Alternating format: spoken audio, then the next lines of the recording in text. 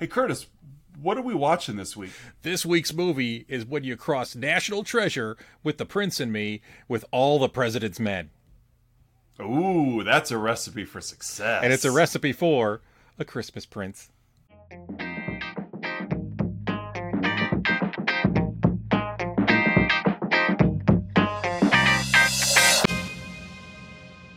Hey listeners, welcome back to another week of Let's Talk About Flicks, a movie podcast where we review a series of movies that fall under the same theme each month. I'm one of your hosts, Oz. And I am Curtis. And we are going to get started on 2017 Netflix Christmas movie, A Christmas Prince. Is that Christmas Prince 2017, part one of the long-standing Netflix Christmas universe, the NCU, as Oz has dubbed it. And apparently, Oz, since we chatted last, there are many more crossovers than even I was aware of. So a tip of the cap to my sister for letting me on to that. Oh, well, thank you, Aaron, for tipping us off onto this NCU multiverse. Yes. By just one universe. I think it has... They're coming from all over. It has tendrils that go everywhere. I'm pretty sure Kang the Conqueror will be involved at some point. Oh, I would watch that movie in a heartbeat. Yes. Kang meets... Amber and Prince Richard team up. Kang meets a Christmas Prince. Right. Get Amber and Olivia. No, Olivia's Hallmark. That's a whole different one, so...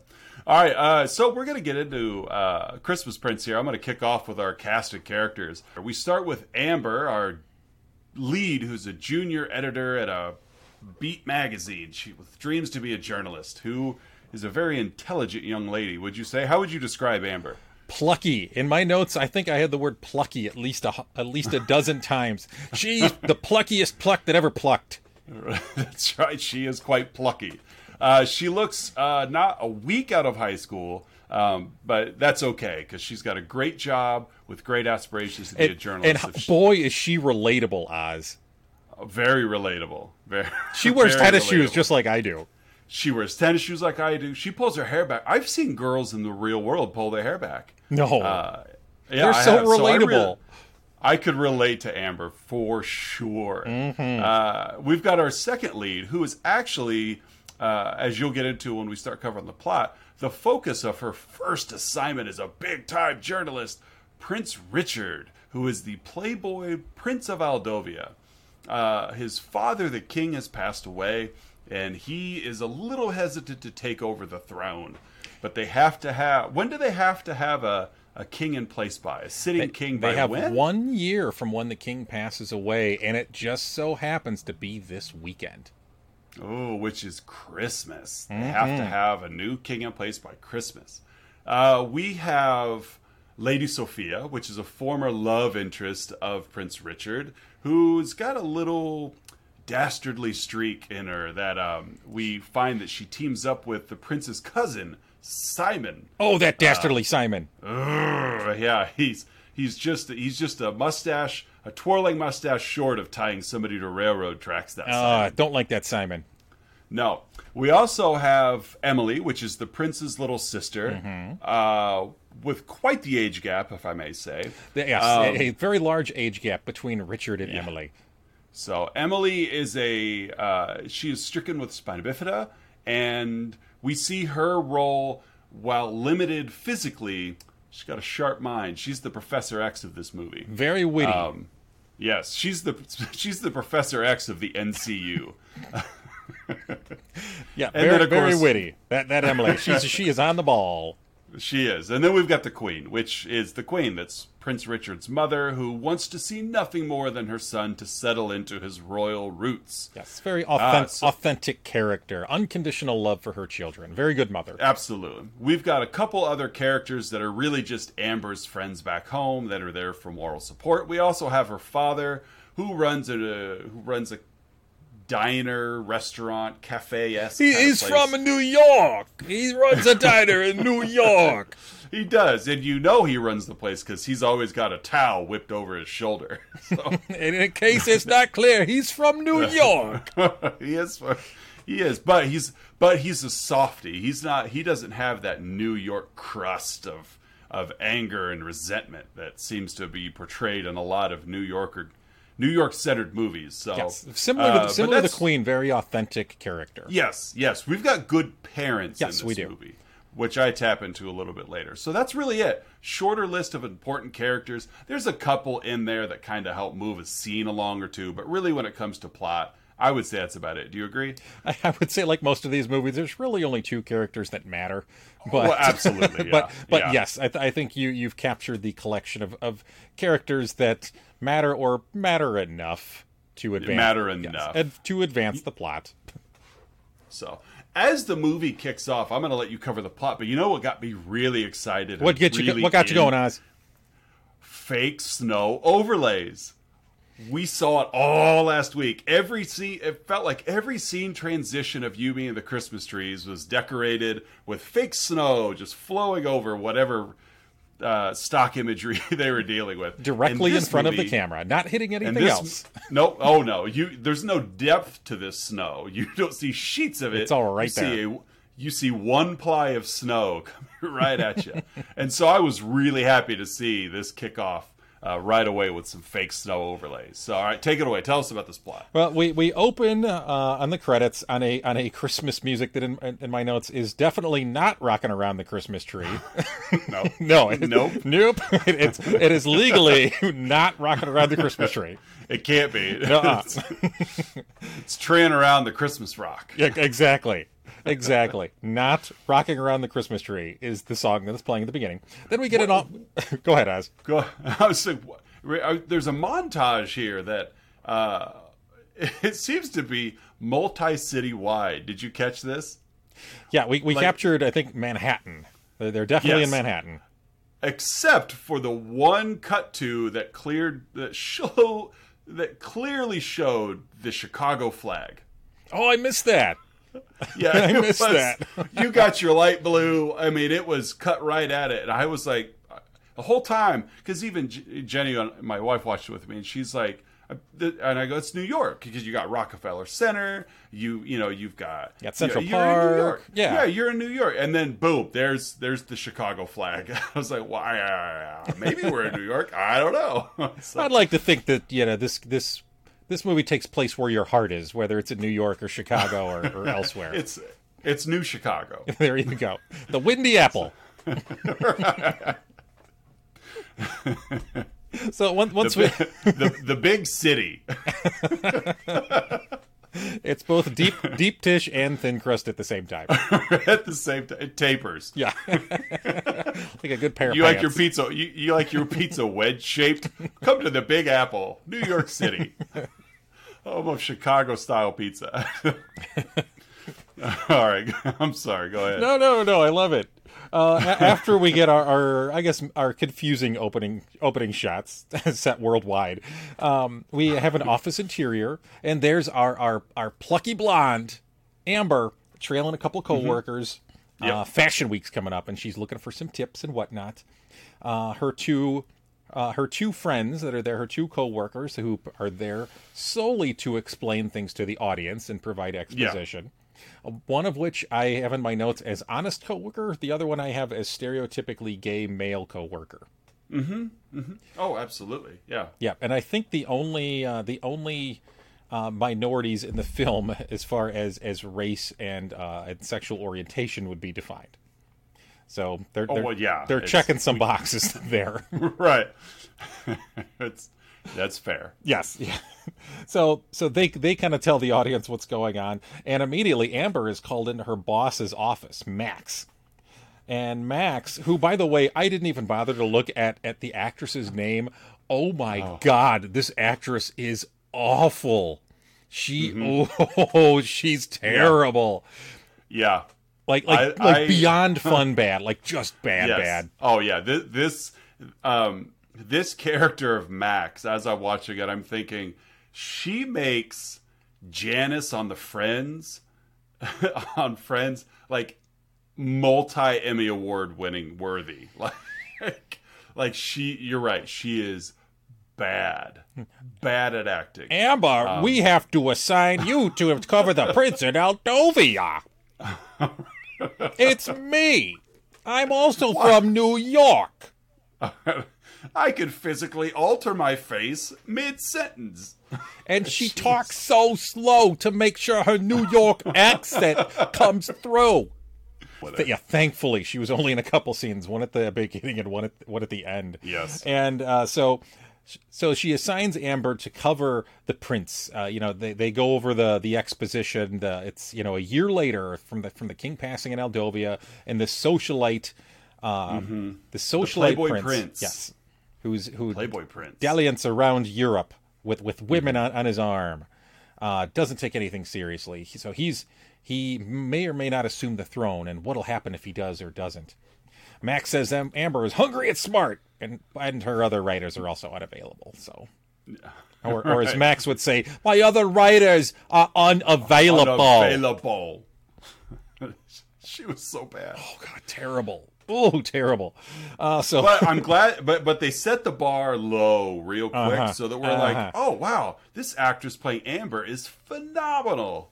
Like, no wonder she got the lead. Yeah. So we're back with the co-workers, and they both confirm the prince's hotness to Amber. Oh yeah, and Amber's I have Prince Hottie in my notes. Yes.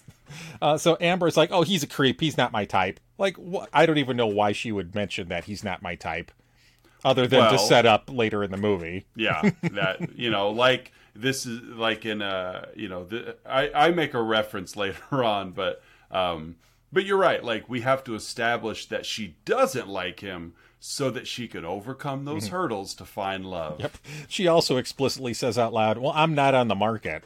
Just to let you know that, yes, she's single. Yeah. and her co-workers also reveal that Amber broke up with Brian a year ago. So she's been out there for a while. And you paid so much more attention to this movie than I did.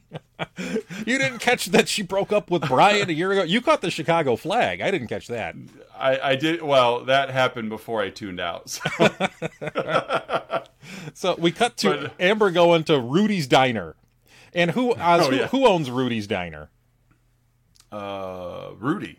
Yes. The dad. Yeah. We don't know it's dad right away, because when she comes in to get her I think it was a coffee and a hot dog, and that must have been a giant hot dog, because that was a pretty large size bag. It's like a full size grocery bag rolled over with a hot dog in it. It's like one of those giant bags with like a giant roast beef that's just soaking in juices at the bottom. Yeah, that, or it was a lawn bag.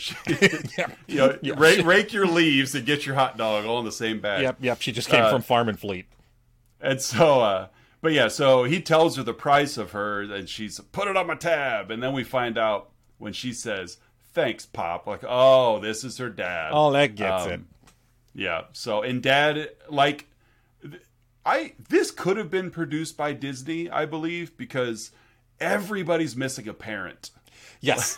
Yeah. It's established. We miss mom a lot. I miss my wife a lot. Yeah.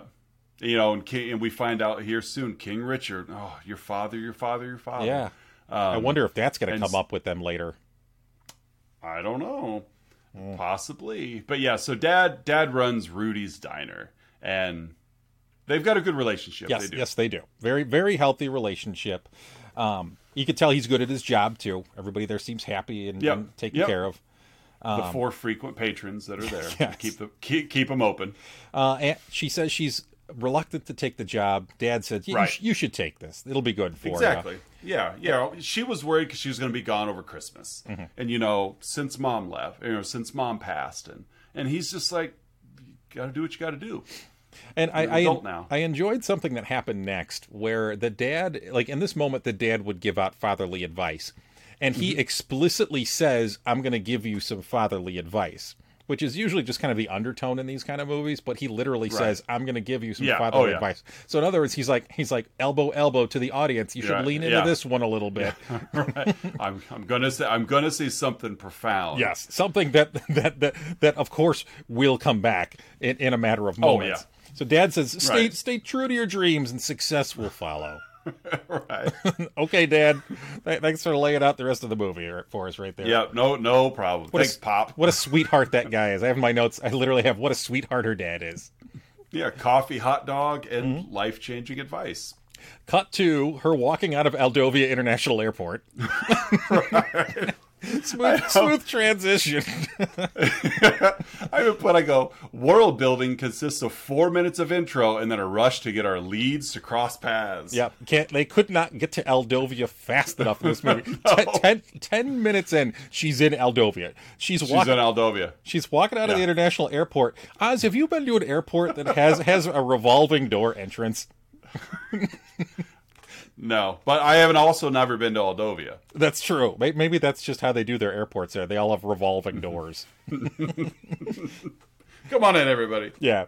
So there's reporters around, and they're trying to track him down at the airport because they know he's been out of town. He's coming in. She goes to get in a cab, and a man jumps in front of her, and she calls the man homeless man, I believe. Yeah, he looked very scruffy. Very scruffy. Oh, it's very well done facial hair. She calls the man. There was no.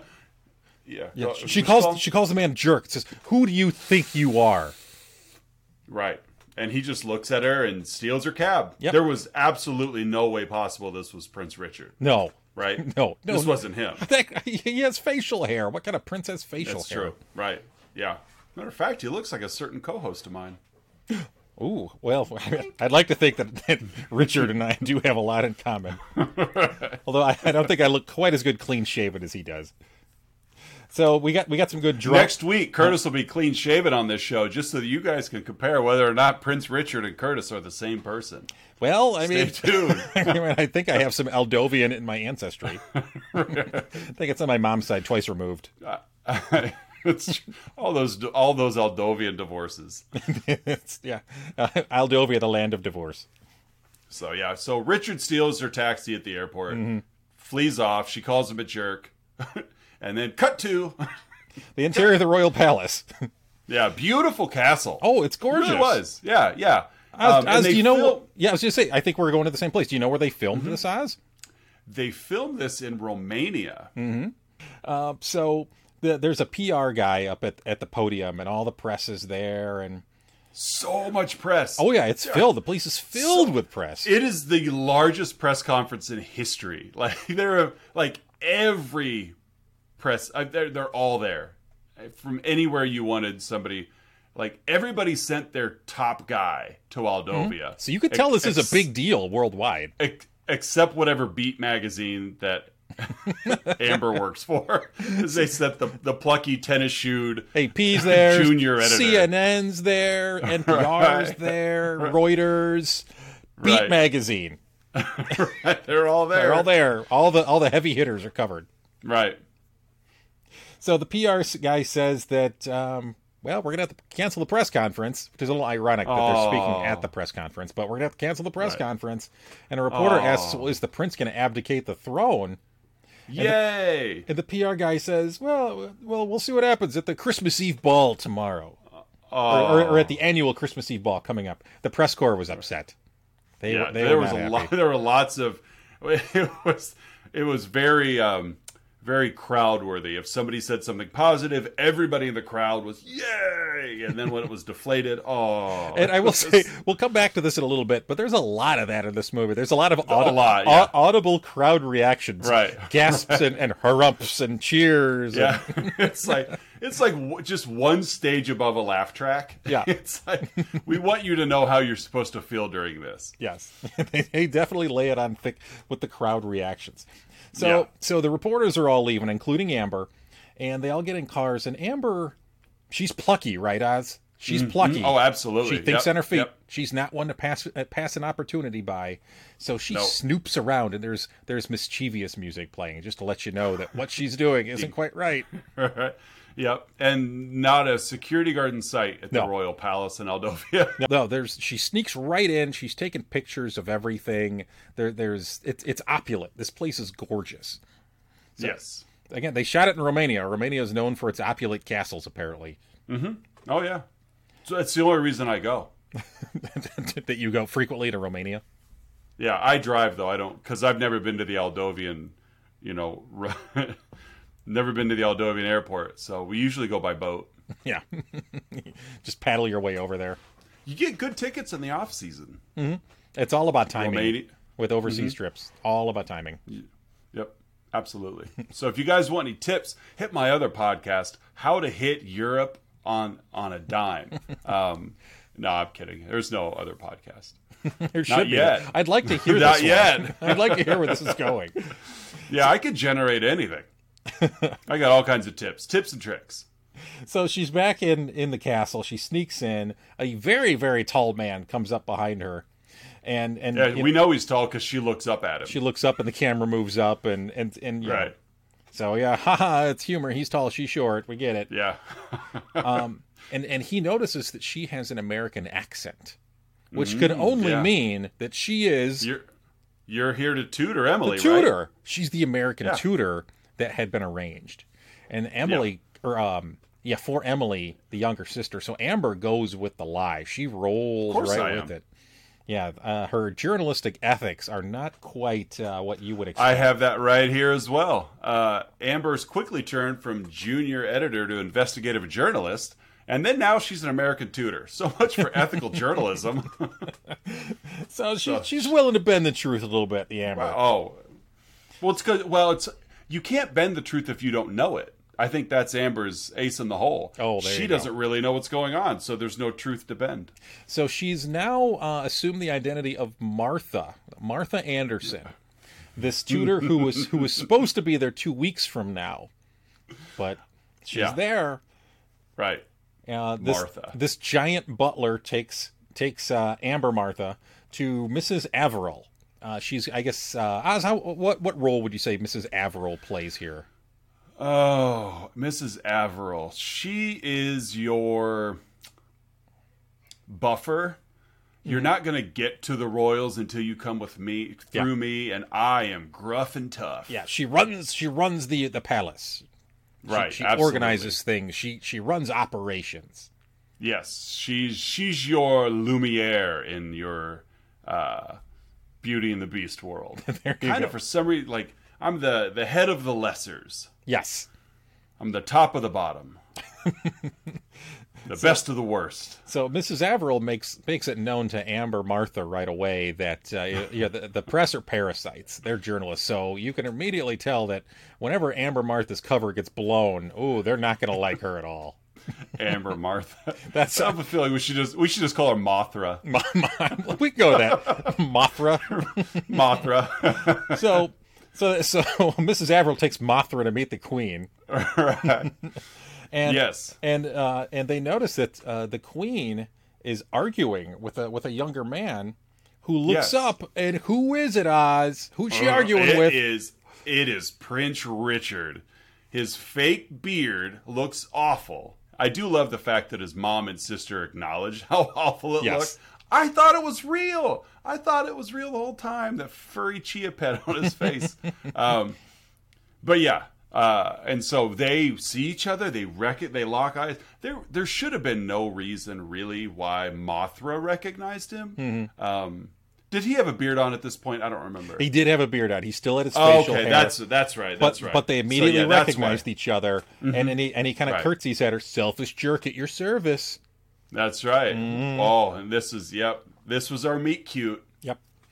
They always got to have a meet cute. Mothra gives an awkward curtsy to the Queen because she's relatable, Oz. She's been told to do that too. Yes. She didn't know how. Mm-hmm.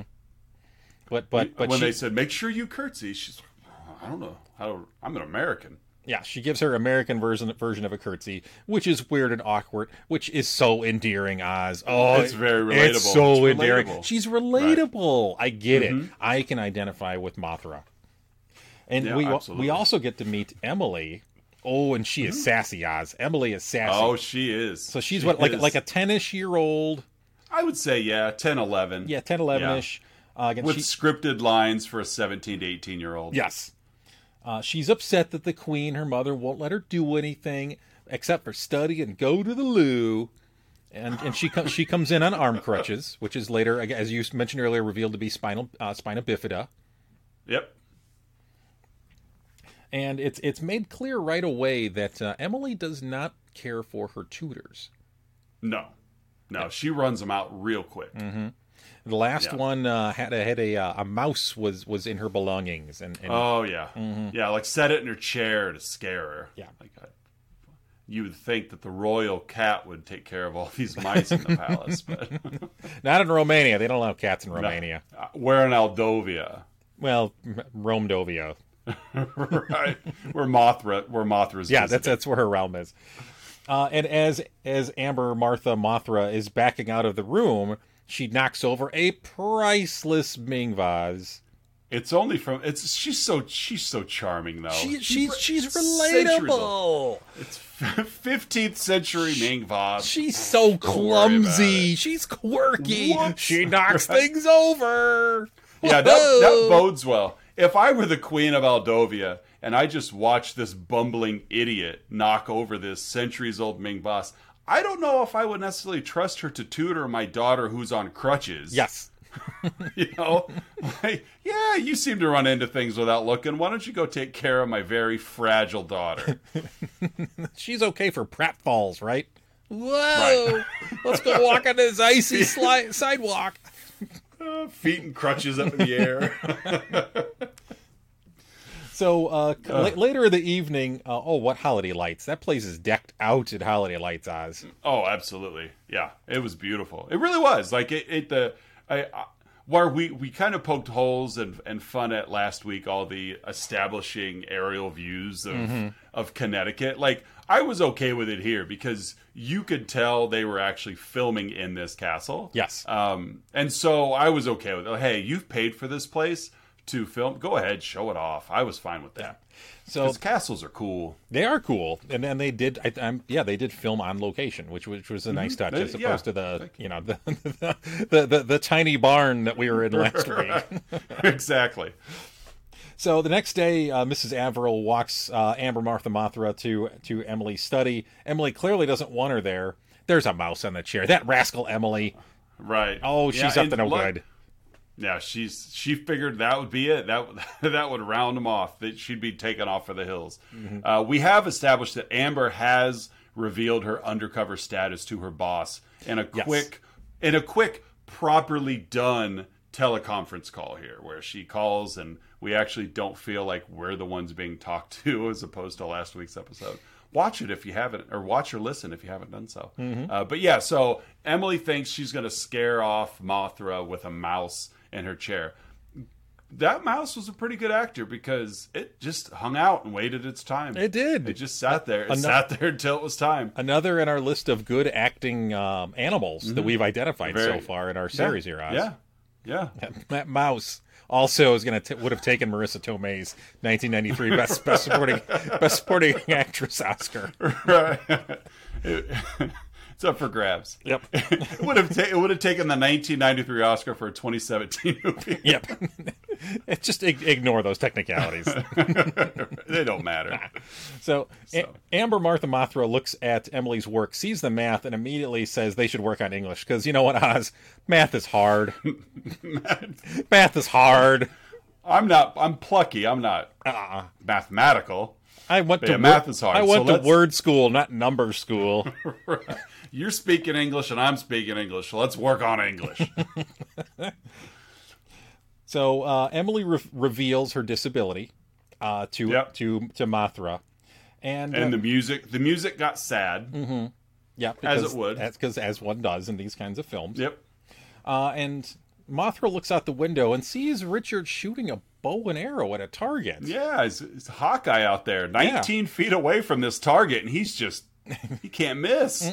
He's literally right in front of it. And so they decide to go out and investigate. Yeah, let's go get some air. We could use some air, get away from this math for a little bit here. Right. That we haven't started yet. I don't think they've done any tutoring at all. No, that's it. Well, she's not the tutor. Yeah, anything to avoid. I'd like to know what the real Martha's up to during all this time. Yeah, I was wondering as well. She's probably stuck in customs someplace. Yeah, I'm sure she is. Got a bag over her head, hands tied behind a chair. So, but yeah, we cut to, like you said, Mothra and Emily go out and they kind of rib the prince a little. He's lost his facial hair now, and he just, poor guy, can't hit a bullseye from 19 feet away. Nope. So he needs to he needs math lessons too, because if you're that close, you should be able to take an angle of trajectory and all that other, he should be able to nail it from that close. But You'd think so. You know who can? Emily. Yeah. She's a dead shot, man. She is. One shot. Bullseye. Yeah. Yep. So now it's Amber's turn. Mm-hmm. Oh, and she wants a turn, and of course, Richard walks up very closely behind her.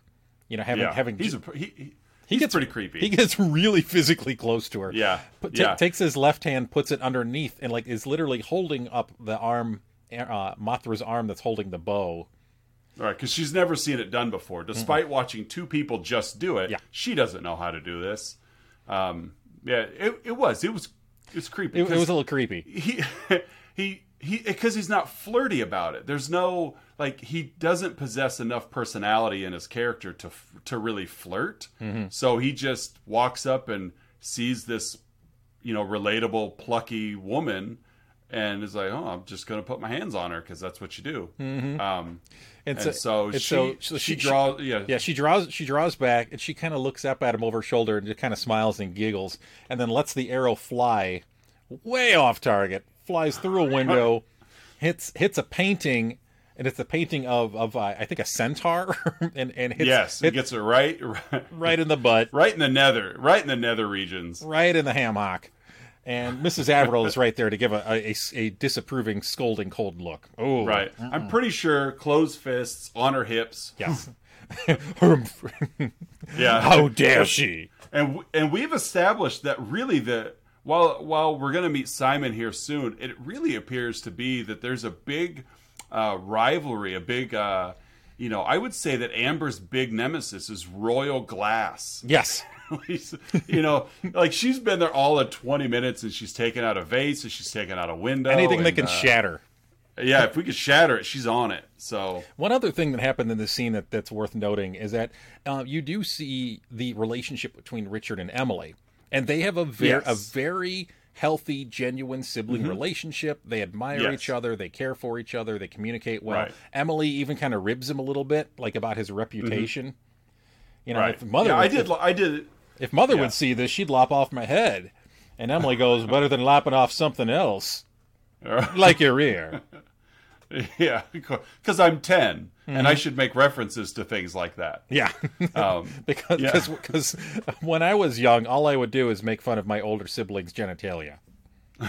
And you don't even have older siblings. So no, which is why it was so bizarre and weird. You'd reference people that didn't even exist, but specifically their genitals. Yes, yeah. No wonder I have the reputation I have these days. It was a nice relationship, though, because you see a lot, Hollywood helps set the tone of brothers and sisters don't get along. No, but in this case they do, and it was nice to see that. It was genuinely nice to see that. Yeah, it was, especially when older brother... apparently, the actor was probably old enough to be her dad, but that's okay. There was, mom, queen, and king. Well, never mind. We find out some information later, so I'll let that rest. So back in Martha Mothra's room, she's FaceTiming with with her coworkers, the direct coworker and stereotypically gay male coworker. Right. And she in high definition, perfect quality streaming, by the way. Yes. It's that laptop. No graininess, no lag, no buffering. No, it is just crystal clear. They got the best Wi-Fi in Eldovia. I'm pretty sure that's their national export is Wi-Fi. So she confirms that math is hard, and that Emily wants. She also says that Emily wants Martha Mothra to be her guest at the cocktail event that evening with all these foreign dignitaries. Party time. Oz, how would you respond to a child inviting you to a formal cocktail party? Nope. Especially when I've just heard said child reference her brother's genitals. So, although that might make it more fun. There's some intrigue there. What do you think there, 10-year-old in a wheelchair? What do you think of that guy's crotch? What do you think of her? Well, I don't know. That's what I meant. It's not my sibling, so I'm not going to comment on that. Yeah, it's appropriate. I only talk about my brother. Right. Yeah, and that's really what I referenced earlier. Is we've got this 10, 11-year-old girl with the script of a an older teen. Yeah, it was too much. It was a little. I mean, you get too much older of, like if her lines are dedicated to someone too much older, they probably have the mental filter to not say a lot of what she's saying. Mm-hmm. I can't see those words coming out of like a 28-year-old's mouth. But definitely, that older teen, you work with teens, I work with teens. Definitely, that filter is pretty thin. But this is coming out of like you said, like a 10 or 11-year-old, a preteen easily. Yeah.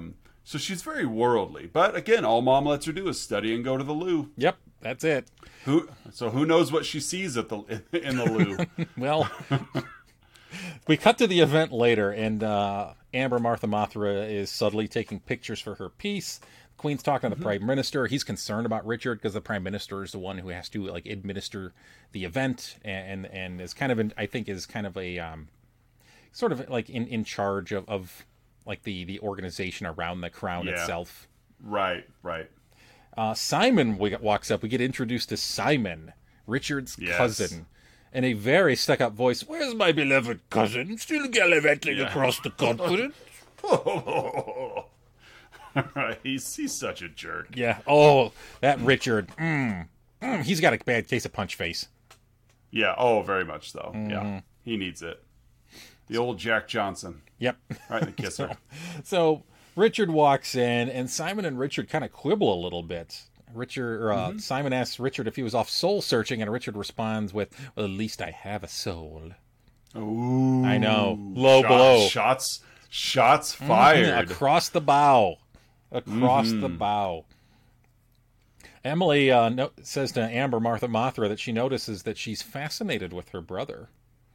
Oh, yeah. And she needed to tell us this because there's been no evidence of it actually being a case in the movie.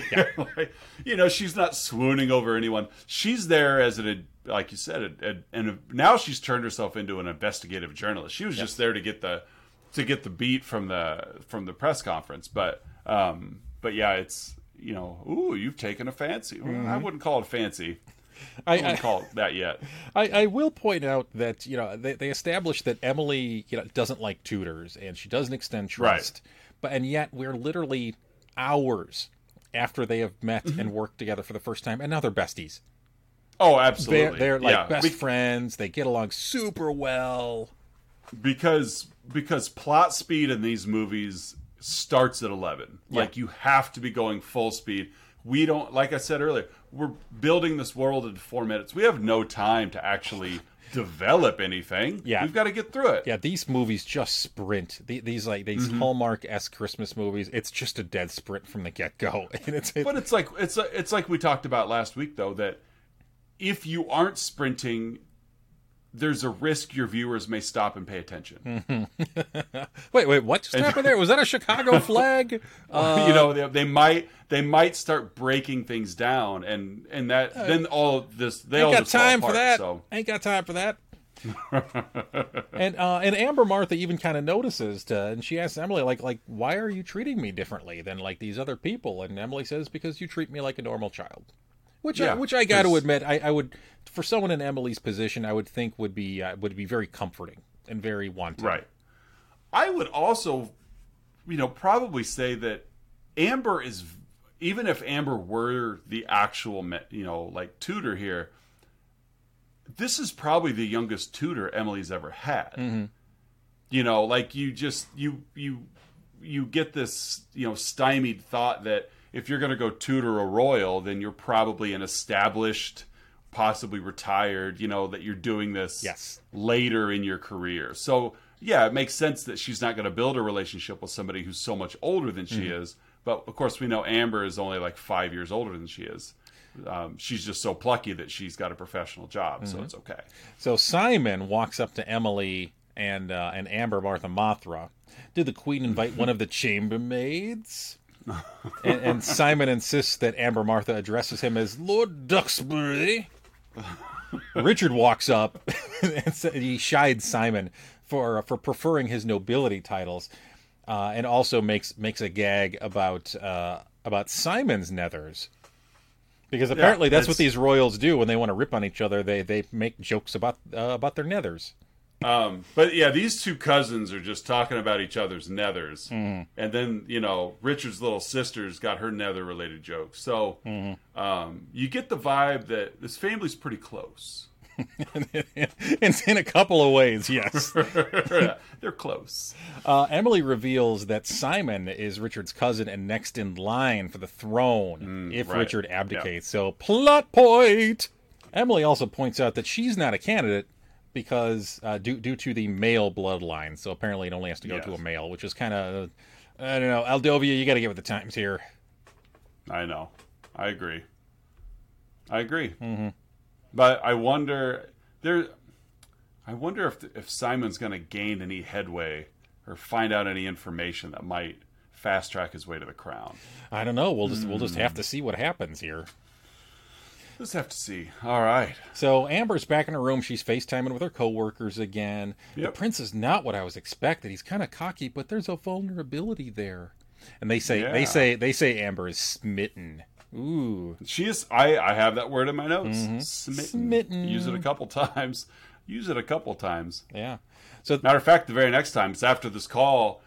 What does she find Richard doing by himself? He's the next. It's not nether related. No. This one clearly has nothing to do with anyone's nethers, let alone his. He's by himself playing a piano. He's playing the first Noel alone. Oz, what a sensitive guy. Oh. And Amber is full blown smitten. Oh yeah, she walks up, just kind of gently folds her arm, leans against the door frame.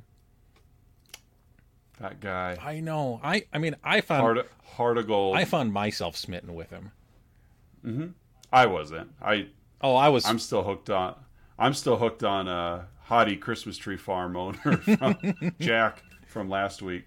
No, I am falling head over heels for Richard. I mean, he's so sensitive. I always fall for the sensitive guys. As you do, as mean as you can be. You always. I'm pretty ruthless. Yeah. That's me. What a jerk this guy is. So, but yeah, Richard's playing piano. Amber's smitten. They chat because now they're in private, so they can chat. The wide shot. They slowly move towards each other as the conversation goes on. Right. They talk about Richard's dad. Yep, Richard misses his dad, and he loves his sister.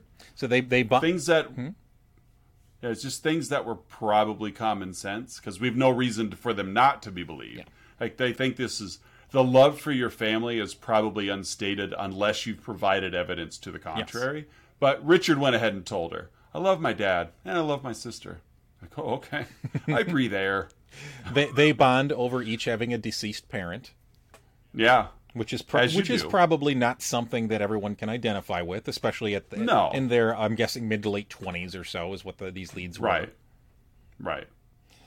She asks him about his doubts at the throne, which is something that she does kind of with more frequency as the movie goes on. Mm-hmm. And she gets the vibe that he doesn't really want it. Yeah, she explicitly states, he has a reputation for women, wine. Who is it you think I am? And she says, I don't know who you are. I don't know who you are. Meanwhile, she is living a lie. Yes. Because she's Amber, a journalist, not Martha the tutor. So or Mothra. He doesn't know who she is either. Technically speaking, yes. So we cut to a room. The Queen is in there. Family and friends are everywhere, and the Queen is leading a toast to new friends too. Yeah. They look at each other. Emily's there. She gives Mothra a fond look. Amber, Martha, and Richard exchange a look too. That's noticeable there. I have in my notes, "Eee." That's all I have. Yeah, yee, just a lot. They exchange one of those looks. And then who comes in? Lady Sophia. Oh, that Lady Sophia. There are words that are inappropriate for this podcast that one can use here. Lady Sophia, and she is interested in Richard. They used to be a thing. It didn't work, but now that he's next in line to be king, she's back. It's very evident Sophia's got one goal in mind. I want to help run Aldovia because I care about the less fortunate. Like she's got all these grand environmental, cultural benefit plans that she can only get in action. No, she's just in it for herself. She's a twisted, conniving, awful human being. Oh, she's that terrible. Wants to saddle up next to Richard, knowing he's going to be the next king, making me the queen. She's worse than Simon. Absolutely worse. Mm-hmm. She is far worse than Simon. Yeah. Far worse than Simon. Simon, he wants it for his own personal gain, but he's also next in line.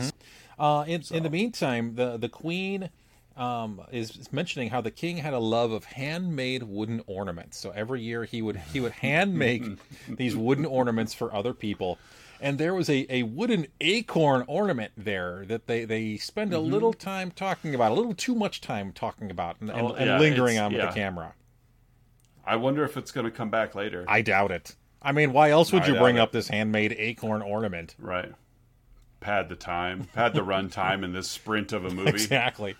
So the next day in Amber's room, Amber's typing, and we have voiceover dialogue for the first time, which I felt a little jarring because we hadn't had any voiceover dialogue until now, and now there's voiceover dialogue. Yeah, if you don't establish your movie with voiceover dialogue, throwing it in later, it felt weird. It felt weird, like, oh, that's her voice, but her mouth isn't moving. Okay, right. She still can't get a read on Richard. She can't. And Emily, go ahead. Because he's a plank of wood, just like his acting performance. Right, exactly. So Amber Martha closes her laptop when Emily comes to the door, and Emily says they're going to make cookies instead of doing her lesson. And Amber Martha Mather's like what? We got stuff to do. Emily reveals she knows who Amber is. Oh, absolutely. She calls her by name. That's sneaky Emily. That crafty little girl. Plot driver. Uh-huh. So Emily looked at Amber's computer while Amber was in the loo, and she knows exactly who she is, but she's willing to keep the secret as long as she is honest in the article that she will write about Richard. Right. Don't make my brother look to be something he's not. Mm-hmm. Even though my entire time I've known you, you've been someone that you're not. Don't make my brother out to be somebody he's not.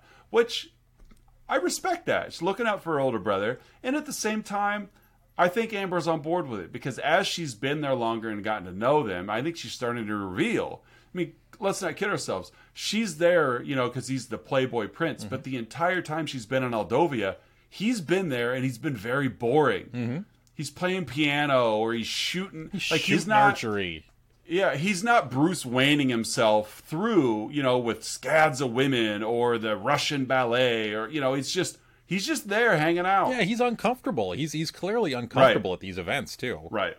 Yeah, and so that goes a long way with him. Why there's been such a delay on him taking the throne, because it's not something that I feel is in his personality trait. It doesn't even feel like it's in his genes. It's like it's not in his DNA. Yeah, it's almost like he's not a member of the bloodline. Yeah, it's weird because he's the oldest son, and he's a good 15 years older than his younger sister. Yeah, I mean that's not a thing. Clearly, it's weird. It's weird.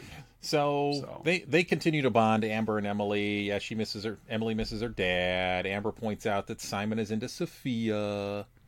Mm-hmm. Later on, Richard's by himself at the piano again, playing Silent Night.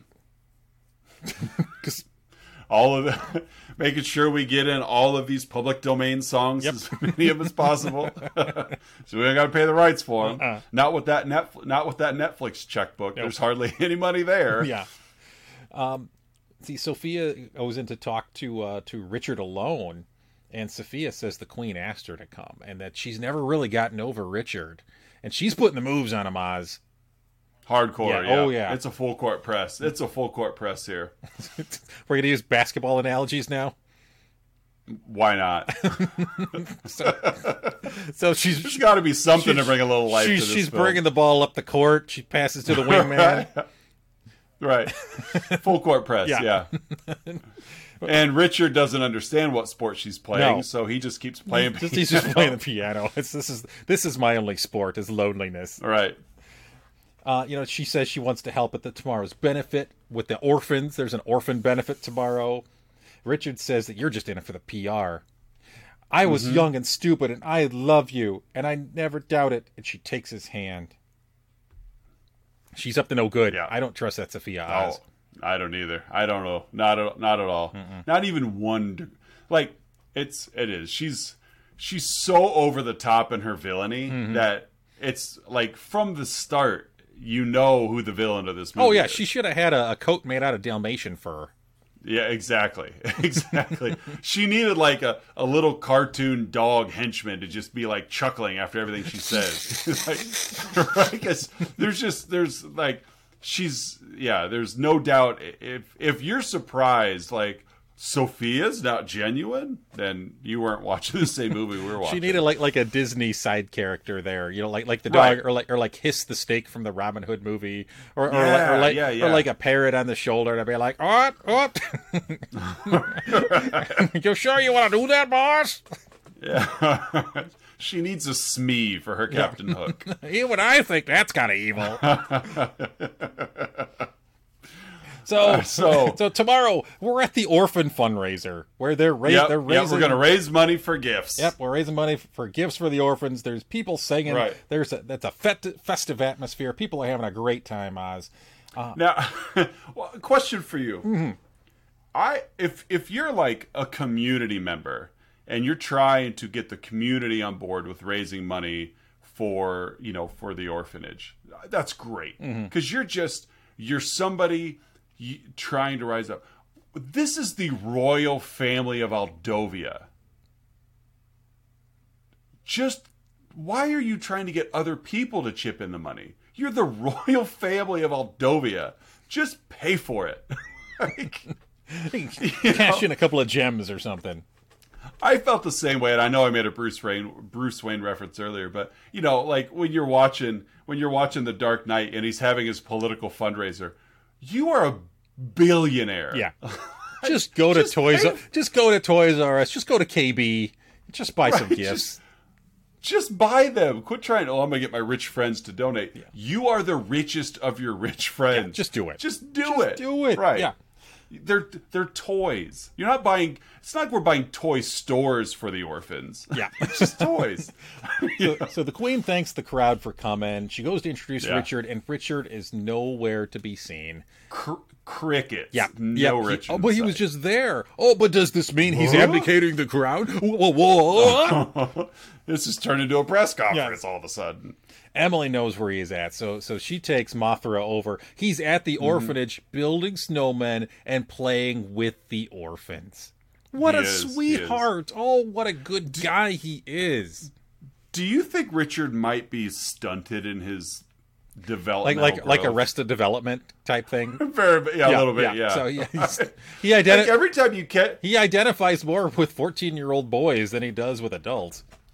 Like every time you catch him, he's doing something mildly childish. I'm gonna go shoot my bow and arrow, but I'm gonna shoot my bow and arrow close enough that I don't miss.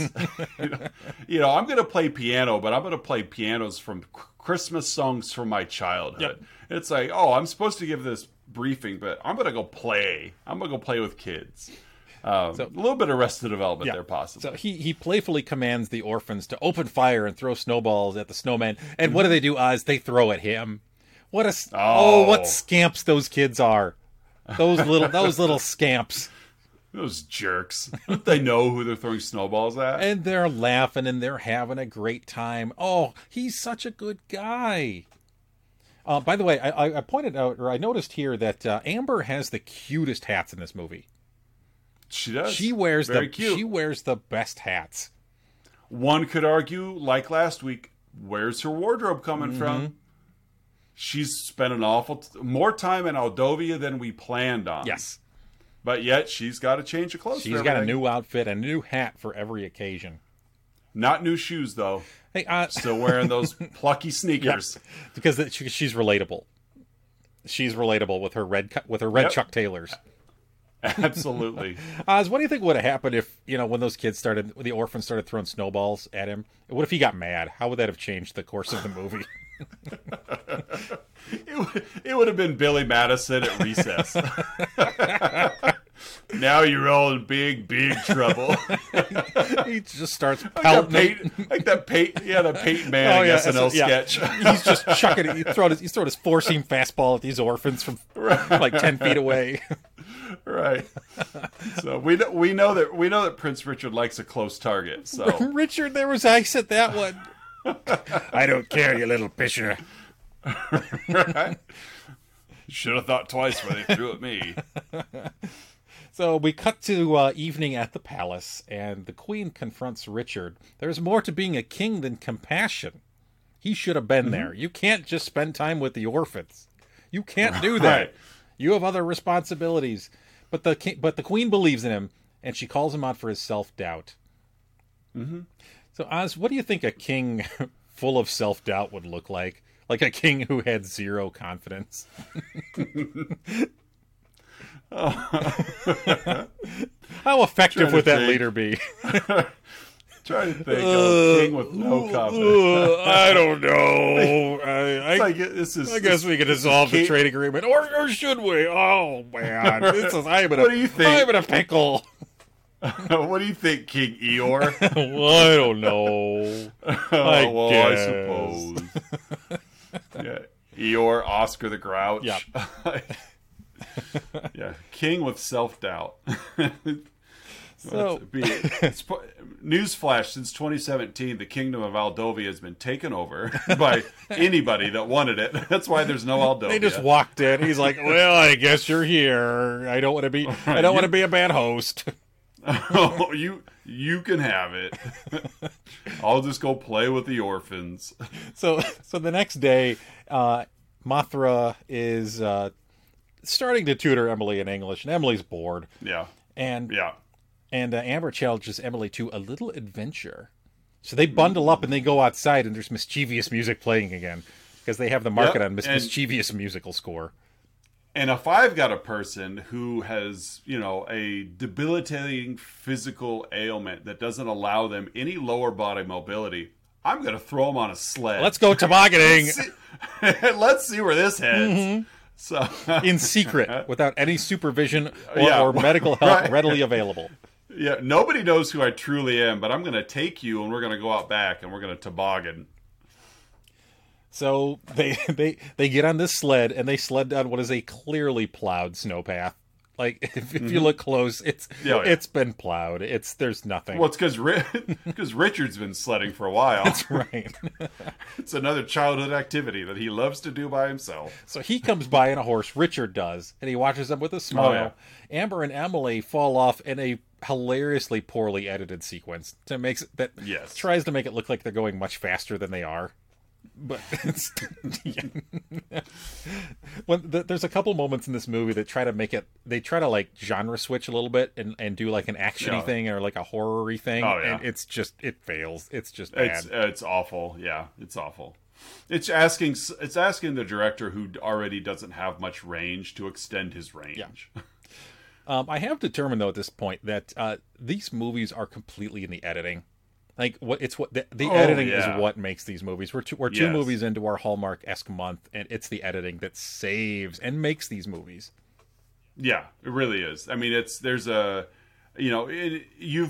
almost like you make one, you can make any of them. You've got X amount of time for X amount of scene. You just like replace the previous footage with this movie's footage, and then just export, and there's your movie.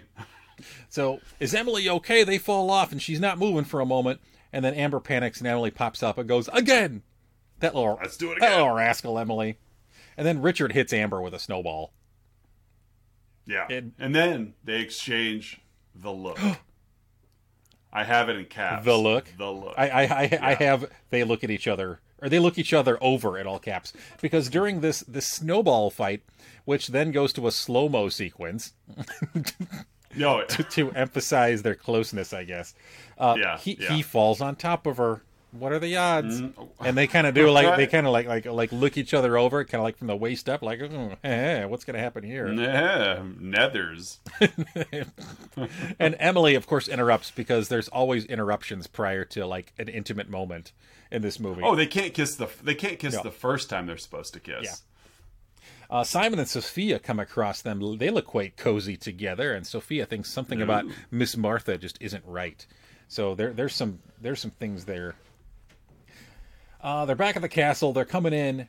A groundskeeper saw them, Oz, and the Queen is there to confront Richard and Mothra and Emily. What does the Queen have to say? Well, they get scolded. And honestly, like I established earlier, you have got far more detail in this movie. Of all the movies we watched, this is the least amount of notes that I've taken. They get scolded, and then immediately they get praised. Mm-hmm. So, good parenting there. Nice sandwich technique. Yes. Something positive, something negative, something positive. Mm-hmm. And so we don't want our mid-20-year-old lead actors to feel like they're scolded, despite the fact that we want him to be the king, but we don't want him to feel bad. Yeah. So. He's got enough self-doubt as there is, Oz. Right. Right. Don't break up. I know. Yeah. Queen Mom. He's only got like 24 more hours to decide if he's going to claim the throne. Right. So the next, I will admit that it's happened prior to this, but this is where a lot of my notes really start to break down.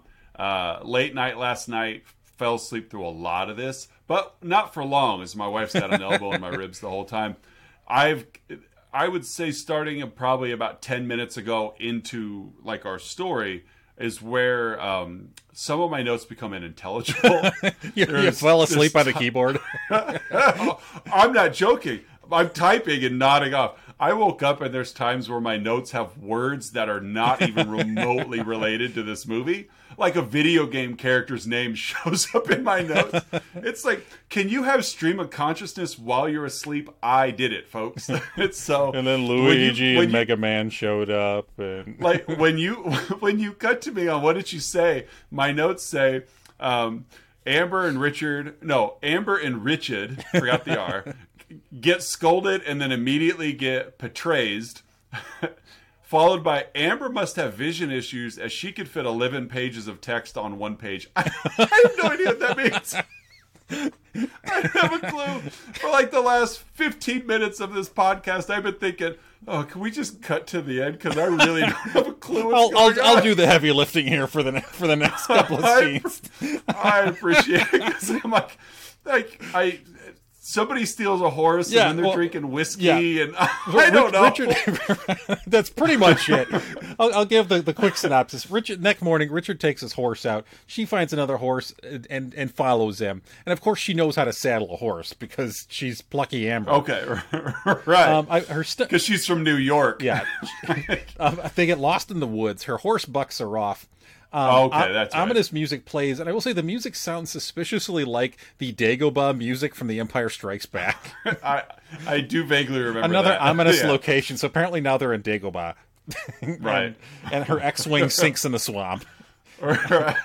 And it's getting dark, and a wolf comes at her. Right. Now, is this when Jack shows up and yells the wolf away? He does, but not after he pulls a gun out and shoots it into the sky. So apparently, he has a bow and arrow at it, earlier in the film, but now he has a gun with him. I missed the gunshot, but I got the yelling at the wolf and it ran away. He shoots into the sky a couple of times. I'm like, get out of here, wolf! And then he takes her back. And then they end up back at the king's hunting cabin, which apparently is on the ground someplace. Very private, very romantic. There's a fireplace going. Oh, it's just warm colors everywhere. He gives her an old Aldovian cure, which is mostly whiskey. So that's the whiskey thing that you mentioned. And cure for what? She fell off a horse and has been perfectly fine. A cure for fear? Well, apparently it's implied that she's been out there for hours. Oh, okay. Just at a staring contest with a wolf. Yeah. And I will say, back to our bit about animal actors, this wolf was a pretty good actor. Was it a real wolf? I don't remember. If it wasn't a real wolf, it was a wolf-like dog, but very good at snarling and looking menacing. Fair enough. Also, it was probably the same Malamute from the Thing. It probably was. He's aged well. Really aged well. He's not as mobile as he used to be, but. So they're back there, and he's reminiscing about his father. He's doubtful about the throne. She calls him on it again. She thinks he's just a spoiled rich kid. and you should stop worrying about what everybody else thinks. And just like that, he came across a poem. He came across like a journal that his father had left there. And there's a poem in this journal, Oz. And it's a riddle. It's a riddle.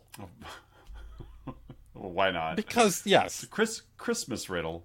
He was going to put this thing he was writing into this wood acorn ornament. There's our come around to the acorn ornament.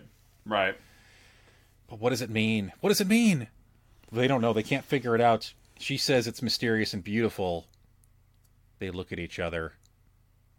And then the horse whinnies from outside. Yeah, somebody off screen yells, Frau Blucher. And a horse whinnies, and their kiss is interrupted. Yeah, the horse whinnies. And of course he has to go check on it. Oz, would you let a horse whinny interrupt your romantic intimacy? If I really didn't want to kiss her, I would. I think that was a horse. I'm pretty sure. I'll be right back. Probably go check on that. We're in the middle of the city, Oz. Right. Is that a horse around for miles? Well, that's why I'm surprised. Let's go check on it. There shouldn't be a horse out there, but good time. Yeah, I thought the same thing. Like, you're going to call it because of this? But it's a good thing that he went outside to check on that horse because her Yes. journalist hat goes on and she starts snooping again, just like a good journalist, and she finds a secret compartment in this desk. She Nicolas Cages that compartment. And she finds a folder full of documents which she somehow hides on her person to take back to the castle. She doesn't have any bags or like anything, so she must have like stuffed it down her pants or stuffed it under her shirt or something. Just stuck it in her pocket. Yep. So she gets back. Sophia sees them coming back together. Oh, she's mad. She dramatically closes the shades. Whew! Just like an evil stepsister from Cinderella. Yeah. Oh, very much so. So she's in her room. She goes through this folder, and they are adoption papers. Oz, Richard was adopted. He's not royal blood. I see that in my notes. I was cognizant enough to type it out in between naps. So, like a lot of this, really, I'm like, okay, all right. It's like trying to understand a paper by reading the outline. Yeah, it's just not happening. It's like the fourth grader like giving a book report and like just didn't read it and it's like looking at the back of the book at the synopsis. Yeah. So there was a guy named Moby Dick, and he apparently fished a lot, and yeah. All right. So there's a boat. Yeah, there's a boat. There's some water. So. So these documents are there, and her co-workers, who she's FaceTiming with again, because she needs them to tell the audience what's going on. Right, yeah. And, it'll make your career. You got to write about this. So next day, Sophia... she's facing on the conversation with her co-workers. She's dealing with that age-old question of my career versus love. My heart. Like, yes. My heart versus my livelihood. I've almost kissed this guy twice, so I'm really into him. Mm-hmm. Clearly. Now's the best time to ruin his life. I mean, how many times have you almost kissed someone twice? So for the horse whinny to interrupt. But yeah, so she's like, but I could really establish my career here, with my single article. Yeah. So Sophia confronts Richard. I saw you with that peasant last night. She's mad. She pulls Richard in for a kiss. So she's pouring it on. And not even really quick. I was awake for this part. And of course we know that, Amber's going to walk in as it happens, but Richard he's quite a bit bigger than Sophia. Mm-hmm. And she didn't exactly jump at him. This was walk towards him, grab him, pull him in for a kiss. Like he could have easily fought this off with any amount of effort, but he's never kissed a real girl before. He's just almost kissed them, so he really didn't know what was happening. So Amber Martha Mothra sees it and she's crushed. She runs away. She's in a room. She calls her dad. He lays on his New York accent. And they give him some fatherly advice. Listen to your heart, twits. It'll always tell you the truth. I don't think he said Toots, but I heard Toots as he was talking. Oh, yeah, Toots was in there. Toots was in there. Richard comes to the door, and he is dressed in the nines. So it's like late at night, and he is looking dapper, Oz. Yeah, let's go for a walk. Let's go for a walk. 'Cause I need to set the record straight. And he asked her to come to the Christmas Eve ball tomorrow night because I'll feel less nervous with you there. Party time! he's decided he's pretty sure he's going to take the crown. And Amber Martha says, Richard, there's something I need to tell you. And then he kisses her. Oh, yeah, with a super kiss. Yeah. Yeah. I put that in there, and I think...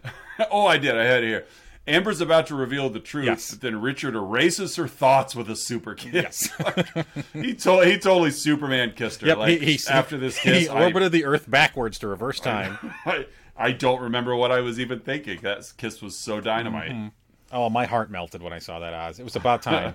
No horse whinnies, no sisters throwing snowballs. No, finally, we're here. We're at the moment where they smooch. And while this is happening, Simon and Sophia enter Amber's room and go through her stuff. Yep. Sophia finds the passport with her real name. Simon finds a certificate of adoption. Well. Mustache twirl. Dun, dun, dun. So, next day, Richard rides his horse to the cemetery, tells his dad's grave that I'm going to accept the throne. I'll never measure up to you, but I'll accept the throne. Dad. Dad.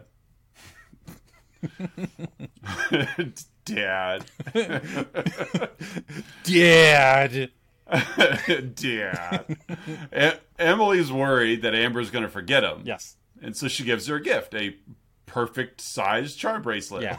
Beautiful bracelet. I've never measured your wrists, but I assume you're this size. So here's your bracelet.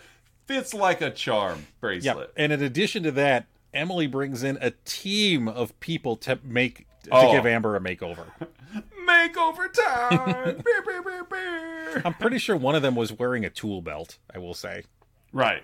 Oh, yeah. So she gets her hair, her makeup, she gets hair, makeup, and gown, or, as we Americans call it, the works. Makeover. Right. I have in my notes here, Oz, that there's a little bit of a plot hole here. So you would think that these documents that our girl Amber found would probably be a big deal to her, as what right? Like they might make her career. She's back in her room and she never notices that they're missing. You forget that she was given a super kiss that wiped her entire memory, which wiped her memory clean. Yeah, that's my understanding. So these missing documents never cross her mind. Never at all. She's got a party to get ready for. Yeah. So they're at the ball. It's the big Christmas Eve ball, and Richard's next to the Queen. They chat. He confirms to her, I'm going to take the crown. And Amber Martha Mothra walks down the stairs, and the entire room gives an audible gasp. I took a full nap in the time it took her to get down the stairs. She took her time. But then again, that gasp took its time, too. Yeah, I think they realized that they probably sped too far along in the plot earlier in the movie, so we really do need to pad it here, folks. Yeah. So, I did. I felt so rested by the time she got to the floor. So she gets down there. The room is gasped. Richard does one of those, like eyes get wider as he looks at her, like, oh yeah. I was expecting like a spit take or like a what double take or like a ooga. His eyes flash out of his head. There's like a wolf whistle. Yeah, jaw drops to the floor like an anvil. His panting tongue. His tongue rolls out. Right. It's a droopy dog cartoon. Simon says, well, she cleans up nicely, and Sophia's like lipstick on a pig. Oh, that's Sophia. Can't let anyone else have a moment. Nope. But Amber, Emily is there as well, and Amber's, her gown is floor length, so she pulls the front of her dress up just a little to reveal that underneath she's still wearing her red Converse Chuck Taylors, which Emily loves. It's still me, Emily. Don't you worry. So relatable. I can't get enough. You can take the girl out of New York, but you can't take New York out of the girl. Amber is like this generation's Jennifer Lawrence. You just want to hang out with her. She's so relatable. She belches. She does things like that. 4 years old. I think Jennifer Lawrence. I stand by my statement. She is this generation's Jennifer Lawrence. She is the new J-Law. See you later, Katniss. Step aside for Mothra. See you later, new Mystique. Yep. We got Mothra. So the dance has begun, Oz, and there's fancy people, fancy dancing everywhere. Oh, yeah. And Richard and Amber dance. And I noticed that Sophia enters wearing a red dress with, like, bright red lipstick. So she's literally wearing evil right now. Yeah, she's the femme fatale of the whole thing. And it's coronation time. He looks at the empty throne. He knows what he's got to do. Fancy music plays. I noticed at this point, Oz, that as fancy and opulent as this room was, some of the lights in the scene were they didn't quite match up. Some of them looked like they were like straight off the rack from Ace Hardware. They probably were. There were some like just like your standard like 70 mini light strands just there. Well, the amount of energy that goes into exporting the world's Wi-Fi, they've really got to cut costs somewhere, and so this is where it came. Hey, Averill, run down to the Ace. We're a little short on lights. Right. We need a new one. Bring your membership card to save 10%. So they begin the coronation ceremony, which sounds very suspiciously like a wedding ceremony. Like I was like the verbiage in there. Like, do you take this country to have and to hold for richer and poor, for sickness and in hell. Yeah. And then they get They get to the whoever has a claim or doubts this. I forget what the words are, but Sophia disputes the claim. Oh yeah, she disputes. That's right. I did forget, but I remember now that she waited and just pounced on her moment. Yeah. Luckily, they asked. Can you imagine if they didn't ask? Like, how long has it been since Aldovia? You figure Richard's father, King Richard, was probably king for quite a while. Mm-hmm. So, and Sophia's fairly young. So, kudos to her for studying up on her throne crowning hierarchy of rules and knowing that there would be a chance for her to dispute. Or the fact, like you said, Sophia's been to weddings before, and she understands that this... Yep. Does anyone object? I object to this throning. Right. So she's ready with the news that he's adopted. She presents the certificate of adoption. She outs Amber. She outs Amber. Amber confirms she's a journalist. The Queen confirms that the certificate is legit. So the Queen knew. The Queen knew, Oz. Did Richard know? No, Richard did not know. He got upset and ran away. I mean, I knew that but it's one of those that, like, it just seems, I don't know. He didn't know. He ran away. Simon steps up, says, well, I'm the next in line, so I have a claim to the throne. It's me. Amber tracks. And this is where everything moves from speed 11 to speed 20. Oh, God. Yeah, the foot is firmly down on the gas pedal right now. Yes. Yeah. Amber tracks him down outside, tries to apologize, and he's like, well, you've got a grand story now. And then he runs off. And and she's in the car, she's leaving, so she's going home. She's on her way back to the airport. She's on her way to the airport. Meanwhile, are they they're supposed to be crowning a new king right now. Mm-hmm. Yeah, because they have, the clock's ticking. They only have until literally a year from where the king passed away, and it's almost there. So they know they have to crown a king. So I feel like if they know Richard's out, they've got everybody there. Why did they just crown Simon then? I don't know. They didn't, for whatever reason, because...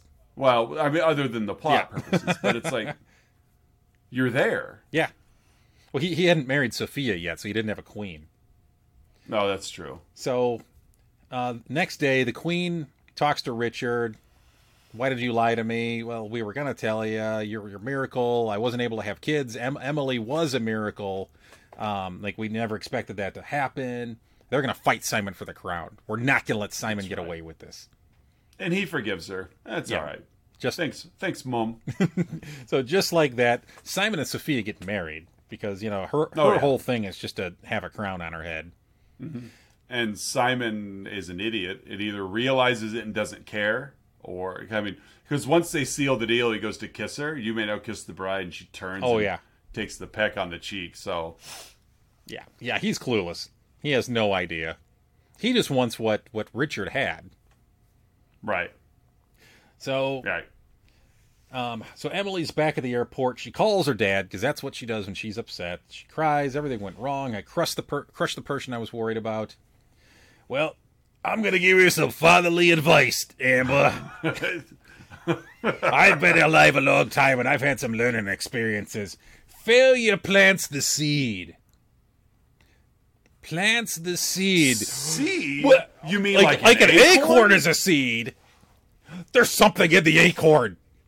Right. This was our sorry my hands have got sap on them moment. Exactly.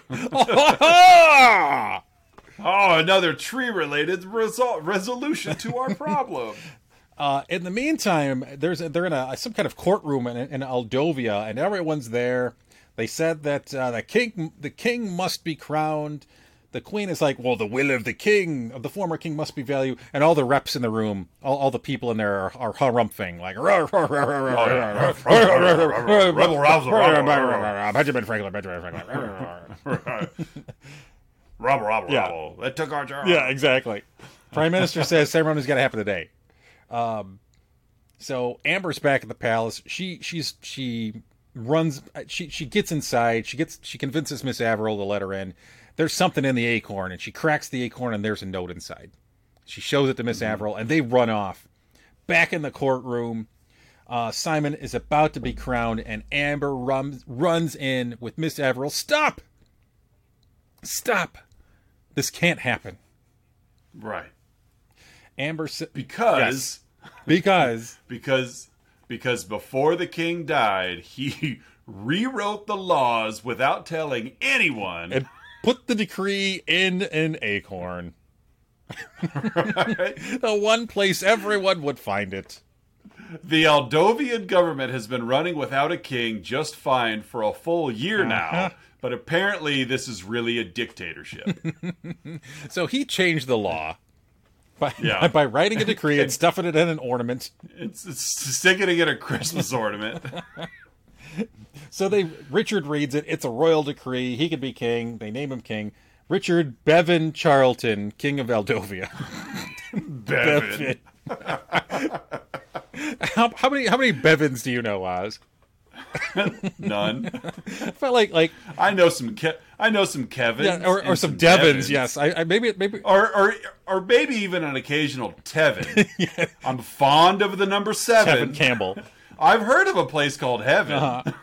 I feel like maybe the writer was dictating this like it into their device, and maybe had a cold, and it was supposed to be Kevin and Richard Kevin Charlton, Richard Bevan, and Bevan stuck. Like, okay. Amber slips off during the coronation. By the way, she sneaks out. Nobody notices her leave. Right. So because it doesn't matter. Mm-mm. She's got to get to the next scene. Yes. So she's back in New York. And she's talking to Max, her boss, our esteemed actress, Max. Oh, yeah. It's a puff piece, Amber. It's not going to get published. It's not going to see the light of day. No. So Amber quits. I'm gonna write a blog about this, because that's what people do. I'm going to start a blog with one blog entry. Yes. Everyone will read it. You don't know. And I'm going to call it a career. Mm-hmm. So she 2 weeks later. No, a week later. It's New Year's. It's New Year's Eve. We're a week later. It's New Year's Eve, and she's at the diner with her dad and with her 2 work friends. Her article, which she just published 3 days ago, has over 20,000 likes, Oz. It caught fire. On her blog. On her blog. That went fast. That did go fast. Good for her. Her friends. Oh, we'd be sitting pretty if our podcast had that many listeners in that quick of a time. Oh yeah, we didn't hit 20,000 in 3 days. Although, we also have not covered the Aldovian king yet, and that is what this episode is. Yes, this will go over big time in Aldovia. Rocket ship. Here we go. Watch out, Conan O'Brien needs a friend. Watch out, Mark Maron. Watch out, Joe Rogan. We're coming for you. We've done something you haven't done. We've covered 2017's A Christmas Prince. Yes. We're that market in Aldovia is ours. Nobody's tapped into that. We've cornered Brazil. Watch out, Aldovia's next. So her friends try to set her up with a group date. She doesn't go along. She's wearing a Rudy's Diner shirt, so she's working there now, just to kind of help make ends for meet. Her dad. By the way, before we hit the climax here, the big finale, it's New Year's Eve, and it's like minutes before midnight, and this place is this place is littered with young people. Yeah, this diner in New York in New York City is littered with 20-somethings. Where else would you go in New York City on New Year's Eve? I couldn't think of a place. I'm going to go to my local diner. I'm going to Rudy's. I'm going to Rudy's for a good meatloaf dinner and ring in the new year. Party time! So, they're at Rudy's. She's cleaning a table, and a snowball hits the window, and she looks up. It's Richard. Richard is outside Oz. He's right there in New York City, outside Rudy's Diner. Mm-hmm. I'm glad she looked out the window. Yes. And so she goes out. She says that they say they miss each other. A palace is a lonely place for a king, and he proposes right there. 1 week later. Right there. He's so lonely. So lonely, so lonely. And she's like, well, what about my career? What about my dad? What about the diner? What about my... I love that, too. What about my career? I have started a new blog with one post. Yeah. What about my career? And I'm going to give kudos to Melissa, my wife here. She chimed in with, speaking for Richard, well, no wife of mine is going to work. Fair enough. By royal decree. You're gonna be the queen of Aldovia. You don't need to work. My wife doesn't work. Well, what about my dad? We'll move him to Aldovia. We can move the whole diner. She kisses him, says yes. Dad looks out the window as they kiss and rings in the new year. I will say the camera lingered on him just a beat too long. To get a little weird, but he's happy. He's a lonely dude. He's happy. The camera spins around them, and there's I'm pretty sure at least 19 different camera spins, all from different takes. And then they kiss, and the credits roll. And I may have turned the camera off, or the TV off immediately after the kiss, because I'm like, because she says yes, because the movie's almost over. Yeah. Like, they can't think about it. I've known you 2 weeks. You've only really known who I am for 1 week. And then a song that resembles Beauty and the Beast starts up. That's my last moment in my notes here. Yeah. A song that is legally not Beauty and the Beast starts up. All right. We have now spent more time talking about this movie than the actual runtime of the movie. We've got to get better. It's Aldovia. There's not too many Aldovia movies. No, there's not. That's true. Oz, we at the end of every movie, we each give the film a rating. Oz, would you care to go first? And your rating of A Christmas Prince? Oh my, my rating of A Christmas Prince. All right, I would rate this, out of the 6 movies we've watched on this podcast, I would rank this movie number 1. Number 1 in an order of 1 to 6 from least to greatest. This is easily the worst film we've watched thus far. I'll get into it in the 3, 2, 1s, but I would give this a 1. I would call this movie's number 1. Number 1 in a worst to first rating. This is number 1. Oh, woohoo, party time. On a scale of 100 homemade acorn ornaments, I'm giving this 27. Oh, 27. Oh, that's 2.7 out of 10 rating. That's generous and kind. 27 handmade acorn ornaments. Yes. All right, so shall we hit the 3, 2, 1s? Let's hit the 3, 2, 1s. This is the point in our show where we each share 3 goods, 2 bads, and 1 haws about the film we just watched. Oz, you want to kick things off with your 3 goods? Sure. My 3 goods. I'll keep it short and sweet. Shot on location. Good enough. Yes. You're working with Netflix money here. You can go places. Shot on location. Castles are cool. Yeah, they are. I was fine with it. I thought that was a nice positive. Is all right. We're filming on location. This is not some backlot. 2. I was pleasantly surprised with Emily's character. And a lot of these low budget cookie cutter movies like this, you're dealing with, if you get adequate acting out of anybody, you should be thankful. I was okay with Emily's character. That actress, I didn't look up her name. But she was fine. She was not an annoying little sister. She actually added something to the story. She had purpose. She had a reason to be there. And she was fine. Like, I for a younger actress, she did a fine job. I believe Rose McIver was her name. Okay. I was not annoyed by Emily's character at all. And 3, mainly Amber's dad being supportive, but both parents, the Queen and Rudy, were very supportive parents. They really were willing to sacrifice the quote-unquote, but the Queen didn't have an empty nest, but realized, I have an adult child, they have their own dreams and aspirations, and I'm going to support them on that journey. I've done my journey in my life, and they deserve their own. Far too often, I think we see in single-parent households the fear of being left alone, or the fear of letting go. And so not just single parent households, but it's just really any household where you've got older kids. And so I was really happy to see the supportive nature of both parents in this film. I would agree with all of those. How about you? Yeah, my 3 goods, the 2 lead actors weren't horrible. I mean, you may disagree, but like I didn't find their acting performances to be awful, as one would kind of expect from some of these movies. I thought the lead actress did a passable job at.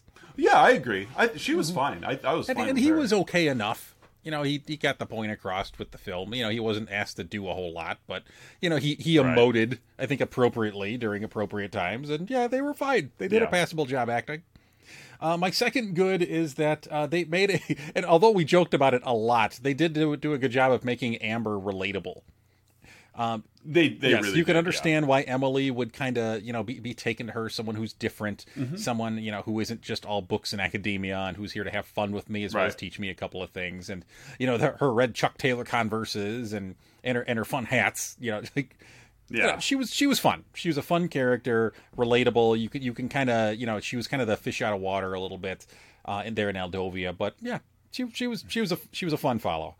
And then the last was the editing.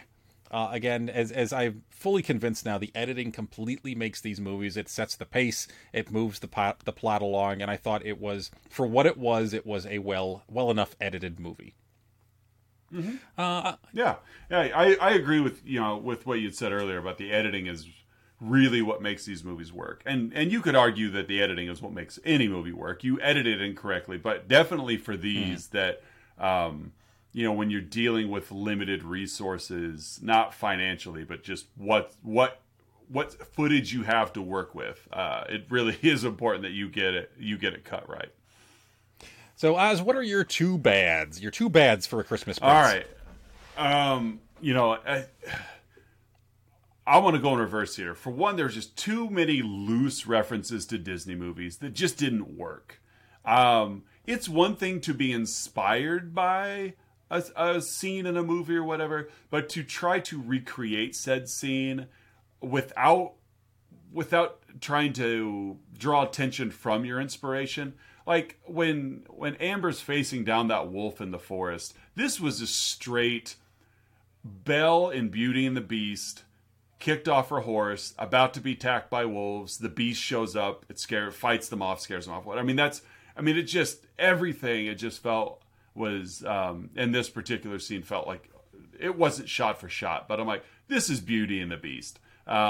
You've got the throwing snowballs at each other. They did that in Beauty and the Beast. When she's descending the stairs for the ball and she shows off her chucks, this was Cinderella. When Cinderella, and like the ball has already started, why is she showing up so late? She's there already. It took that team that long to prep her. Right. And so it's like there were just so many of these Disney references, Disney inspired cues that it just, because of the amount of them, they became eye rolling in parts. Like, oh, here's another Disney reference. Yeah. And so okay, you've got you've got single parents on both sides. I made that Disney reference. I don't think that was implied there, you know. But some of these are like, okay, here's another one. And then 2, I'm gonna come clean here. I started watching this movie last night at 11:30 after a long day of other things, wrapping up a Christmas party, et cetera, et cetera.